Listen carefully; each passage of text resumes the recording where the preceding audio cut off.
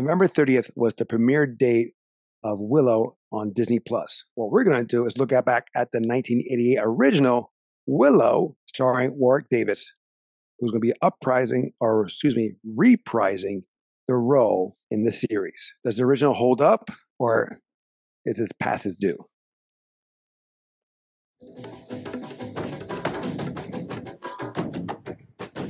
But before we get into our review, guys, if you want to learn how to save money in gas, groceries, restaurants, check the description below. It's not a sponsor. We don't get any kickback from it. It's just our saying thanks for our viewers of watching and listening. Also, you want to be a superhero? Check the description below on how you can save a life or two. And there will be spoilers. Welcome back, guys, to Tales of Two Bros. I am Angel. I'm Adon. Willow originally came out in 1988.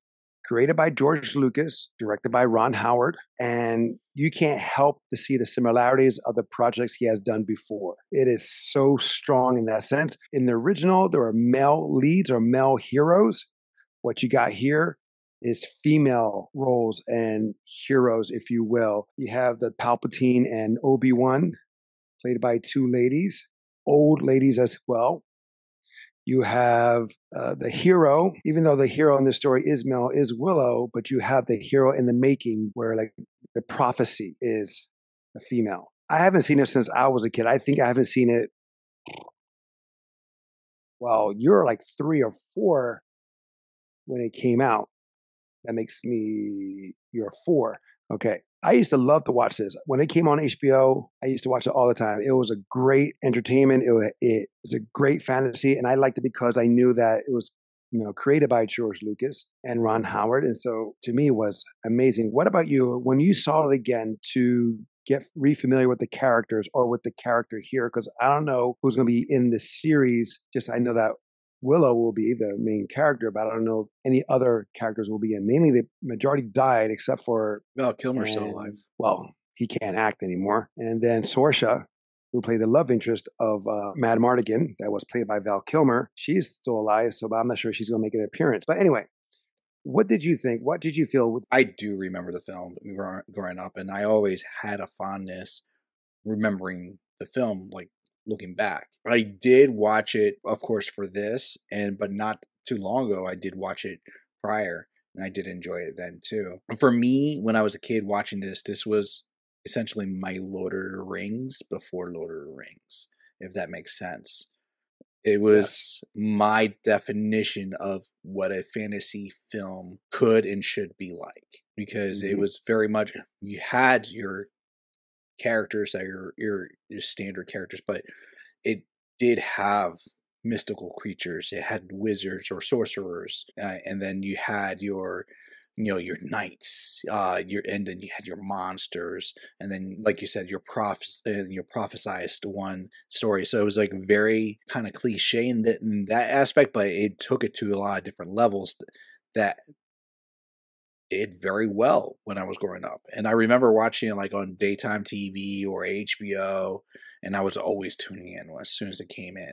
So it was a very fond film when I was growing up as a kid. Same with me. I mean, even though I'm 12 years older than you, and when I watched it, I always liked it. It was one of those movies that whenever it was on, you would watch it, you would stop what you're doing and finish it to the end. But that being said, I have to say, even though it's still enjoyable, it was held back by the technology it had. Great story. It is. Are you talking about cliche rewatching it now? Yeah, I'm talking about. Yeah, of course. Back then, that's the special effects that we had back then was amazing. But seeing it now, in the sense of what has happened since then, could need an update. If they were able to re-release this like some kind of anniversary special and redo the special effects, I think it would help it a lot, because you have the stop motion action there. You have the weak ass special effects of fire. I don't disagree about the special effects. Some special effects really do hold up, I think, and then other ones were very weak. But case in point, I would say, and you can tell me if I'm wrong on this, everything that involved with the brownies, the smallest guys, right, special effect wise, they stood out extremely. It looks like cut and paste, so any scene with them in it, they stood out like a sore thumb. and that took you away from that. I want to say, was there another special effect that really stood out for you? I know you were talking about the Well, fire, but the two-headed troll that got transformed after Willow kind of turned into put a a spell dragon. on it. Yeah, Right, a two-headed dragon, but that was like it looked bad, especially when it pops up after Mad Mardigan yeah. um, raises his sword against the soldiers. That one I can kind of see them doing a little bit better. It will be Yeah, hard. It may have been hard because there was a scene where he jumped onto the dragon. I don't know how that would look if they try to right. But what I'm enhance saying is that. like it was a mixture of stop motion, a mixture of real or practical effects. It didn't seem smooth. It didn't seem seamless. You can tell Yeah, when it was stop motion. You can tell when it was practical effects. I mean those are The the two. troll, Those are the two things that stood right? out the most to me. The I would say trolls look bad. They look like people in monkey suits. they did. They absolutely look like The- they yeah, almost yeah. racist. I was like, like that's kind of offensive, bro. And the dogs that they had was kind of cool. I like the dogs. Yeah, They reminded me it of looked like what very the vicious. they look like the practical version of what we got in the Lord of the Rings. Those dogs, Hmm. those wargs dogs, those were CGI, but like here, these were very Right. simplistic, but it worked. No, it definitely worked. It had that the menacing look. It had that threat. I agree with you with the brownies. It does look they stand out way too like they're overlit in some aspects. Heck is like a down like a derogatory word for those kind. They For mentioned anyone their who's kind like once or twice, and everything yeah, else was just called but everything peck. was peck, peck, peck. Hmm. For those who are small people, I apologize. Please don't take offended, but we're just going from what it was being said here. You have the smallest, the brownies, and yet the tallest, which were Willow called them giants. There was another name for them, and I just can't remember right now. Then you have the Willow's kind in there, and it was just well, I mean, it's very social. It's like The a Lord, social ladder in a way. I mean, I guess if you look at Lord of the Rings and stuff like that, it's like Hmm. dwarves had beards and they had like maybe like bigger noses or ears, but like halflings look like regular people with just bigger feet. Yeah, right. But see how they were like all like really different. Like the only thing I can say about the brownies is that they have tattoos and long crazy hair. So, and that was the thing. I at one point I was like, I don't know if that's tattoos, if that was supposed to be like a natural aspect of their skin, because like one guy looked Right. like he had like leopard's spots on his legs, and you couldn't see the Mm. legs of the other guy. And I appreciate them. I mean, overall, they were great. They were the comic relief. They were the R2D2 and 3CPO of the story. They were and they're both comedians in nature. Those two actors. So for me, I knew who they were. Got a kick out of them. Now going to Warwick Davis, going back to the story, the lead. Now he started at 11 years old with Return of the Dragon. He was Return of the Jedi. Excuse me. He was in Return of the Jedi. He was the Ewok. He was Wicket. Since then, his work has been nonstop. He's been getting work. He was in almost every Star Wars incarnation since Return of the Jedi. He got this lead role of a major film at the age of 17. So just 6 years after Return of the Jedi, he's landed this. I think he did great. I mean, he was awesome in this. He played the character right. Everyone did, actually. Everyone that did this movie did it right. Oh And yeah, that's what I love about it. I mean, acting performance wise, like I didn't know all the actors, but like I thought every actor that had a line in it actually did a really good job. Going from Mm-hmm. the cast members that were in the village to when you meet Mad Mod, was it Mad Mod Monaghan? Mad Mardigan. Mad Mardigan. Mad Mardigan, Mad Mardigan, Tongue twister. to Sorsha, to the guy with the skull face, and the queen, Mm-hmm. and the sorceress. They all had, even the brownies. They all had really good lines. But it's not just that the lines were good; they brought something to the table. I think performance wise, Right. and I would have to Right. agree. It wasn't bad writing. It wasn't bad acting. For me, as being a little more mature, if you will, is the special effects that took me out because we've seen this story several times. It's not nothing new, but we've seen it done better, and we've seen it done worse, where a nobody becomes somebody. A play out so many times and so many incarnations, and this is what we have here with Willow. He's someone who wants to be someone. He wants to be somebody. He inspires to be a sorcerer. He wants to be an apprentice. It doesn't work out for him, but then he's presented with the opportunity to do something. Just like in Lord of the Rings, you have Sam the Wise and Frodo go out on an adventure. And also not just Frodo, but Bilbo Baggins. He's about to go out on his story in The Hobbit. He's someone that's just low key, that wants something more. And then he goes. Also in Troll Hunters, that series on Netflix, who wants something more. And then he's given the opportunity to be something more. I mean, So I this thought you were going to story- go with Matrix at one point. 'Cause that's technically what happened in the Matrix. He's a guy who wants something more. You're absolutely right. It feels like there's something missing, right, in his life. And then he's given an opportunity. So again, we've seen that story. Great characters, like I said, we have the Obi-Wan and the Palpatine aspect here with the witches. We have here the Darth Vader, the guy with the skull. Mad Mardigan, he's like the Luke, Han Solo kind of. Well, he's more like the Han Solo, where Willow is more of like Luke. Yeah, I'll give you that. Right, and then you have Sasha or Sorsha, who's kind of like the Princess Leia, but the bad version turned good. Yes, Of love. It's kind of like also a little bit of like Wizard of Oz, because you have that witch or sorceress with the wand that gives him the wand, Willow the wand, to give to. So for her, I was actually thinking of her like Gandalf the Grey. Which one? The one with the wand that That first gives him the wand? No, that was the she was like the fair. The one that gives him the wand is more like the queen of the fairies or something like that. Right. I'm talking about the one that was actually the animals at first when you first get introduced. Willow. Yes. Willow.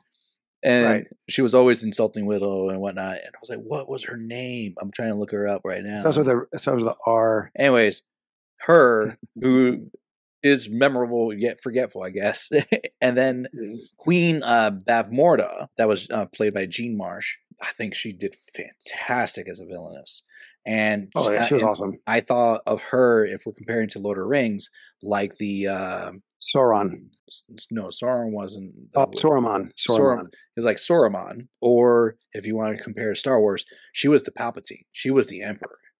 I said that, but okay. Yeah, no, I'm just reinforcing you. But because- the witch, the animal sorceress that became human again, Mhm. it was Raziel. Raziel, yes, And the names are good. Queen Bavmorda. That's a great name. Bavmorda, yeah. Bavmorda. That was an awesome name. Also, the action was pretty good. The fight Yes. scenes were done very well. When you see Val Kilmer wielding the sword, he looked seasoned. Some of the weaponry was really cool, especially from Eric. Yeah, I want to say Eric, but it's not Eric, but it's Eric. But It's Eric his with an weapon A. is Air with a K at the end. It's Eric. But anyway, his weapon was really cool. The one with like a mini shield and then the sword coming out. So that was cool. That's we've seen it before in other, it's very reminiscent to Conan's weapon before he had the sword when he was being the gladiator. Speaking of Val Kilmer's character, he kind of had like the Conan flair where he'll flip the sword. Right. But he'll also toss it. Yeah. That's how I spin it. So he had that, he had that little je ne sais quoi, if you will, with his performance as a sword wielder. There was a move that I saw. I didn't know they did it way back then, but because it got very popular, like somewhat recently in fights. Mad Mardigan and Sasha are on horseback, and they're going into the canyons, and she breaks free, and she escapes him. And to stop him, she punches him in the throat, and then stomps him in the groin.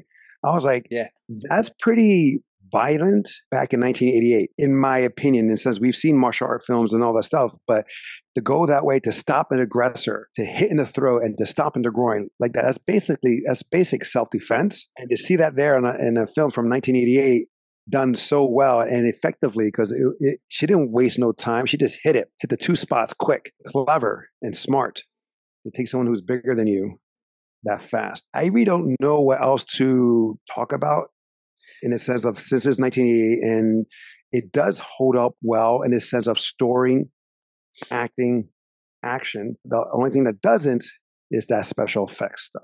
I mean, honestly, like when you were talking about the action's engaging.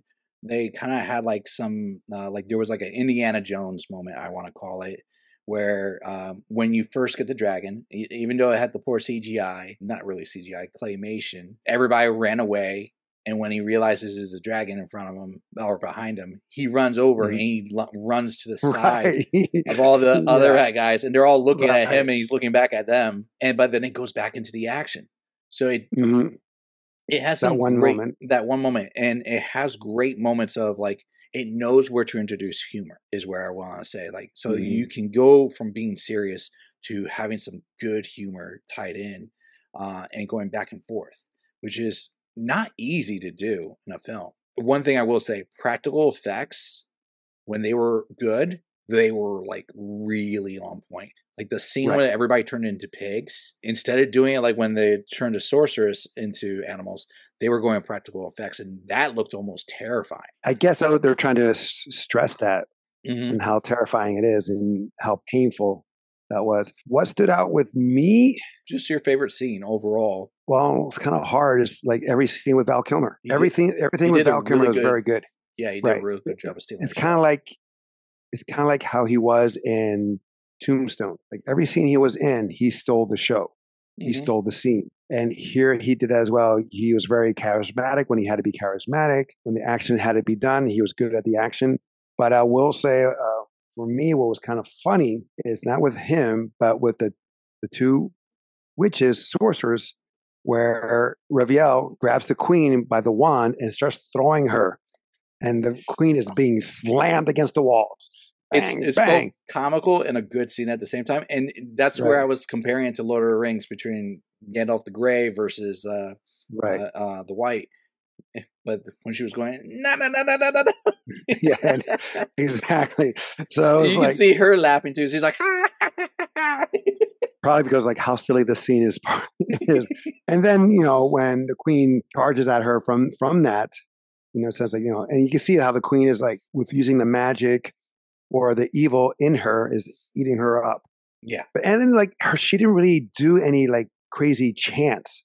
She said, "You're pigs." And she just like threw energy at them. Like she was using the force or the Sith magic. I thought it was more from her trying to do the spell against a baby. Like, because she's like casting it to like one of the levels of hell or something like that. Right. But like the thing is like when she didn't use any spells though, like chants.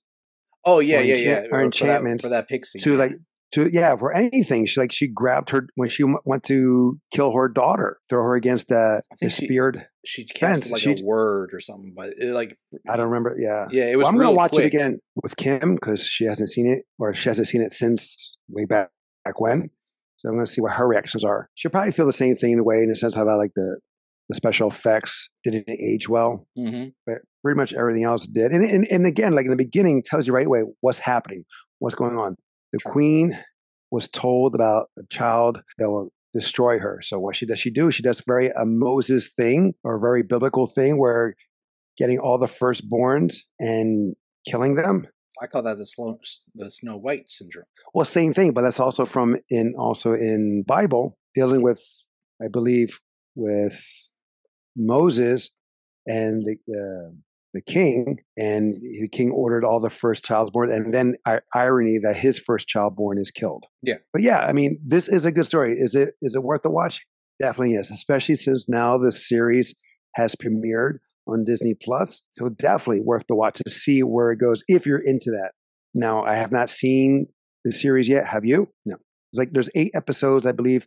They're premiering, or they premiered the first 2 episodes already, I guess, to get attention. So I'm wondering how they're going to do it, which is interesting too, because he has his kids. His son, Warwick Davis's son, is in this as well.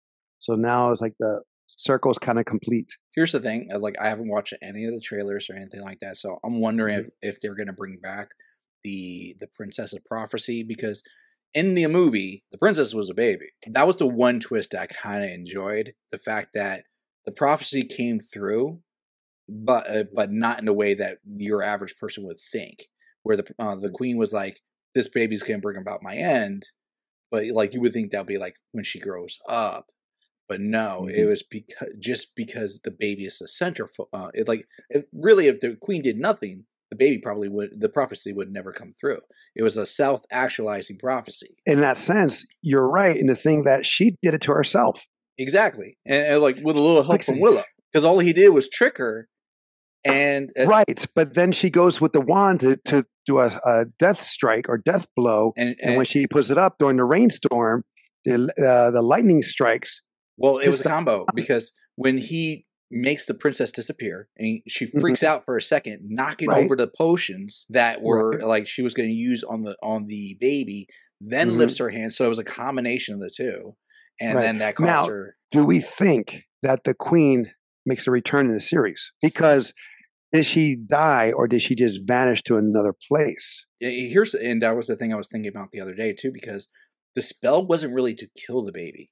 It was to banish it to a place where it could never return. Yeah, now, of course, it's not going to be the same actress. If they had the same actress from 1988, it'd be like that Disney. That'd be kind of amazing. Redoing her CGI-wise or something like that. Oh, no. Well, Palpatine, he's been alive since the 70s. Actually, 83. He's been there. He was in Return of the Jedi. So since 83, he's still performing. So maybe she'll make an appearance. I mean, I don't know. I'm double checking right now. She's still kicking, but she'll be. Well, don't look at the cast of the new series. Oh no! I'm just looking from the original movie, Jean Marsh. I think she's still alive, but she's pushing 100. Oh, she's like she was born in 1934. So, are you looking at the Queen? Yeah, the Queen. Oh wow! Oh, you're talking about the princess then? No, the princess. She should make an appearance. It will make sense that she. I mean, they could have had calls for him. Princess, but true, but I mean, no, it doesn't have to be the same one. It could be the same character. Yeah, because even though he was never a sorcerer, even though he claimed to be for show, he gets a book of sorcery, of spells, and we see that he learned a little bit on his return travel.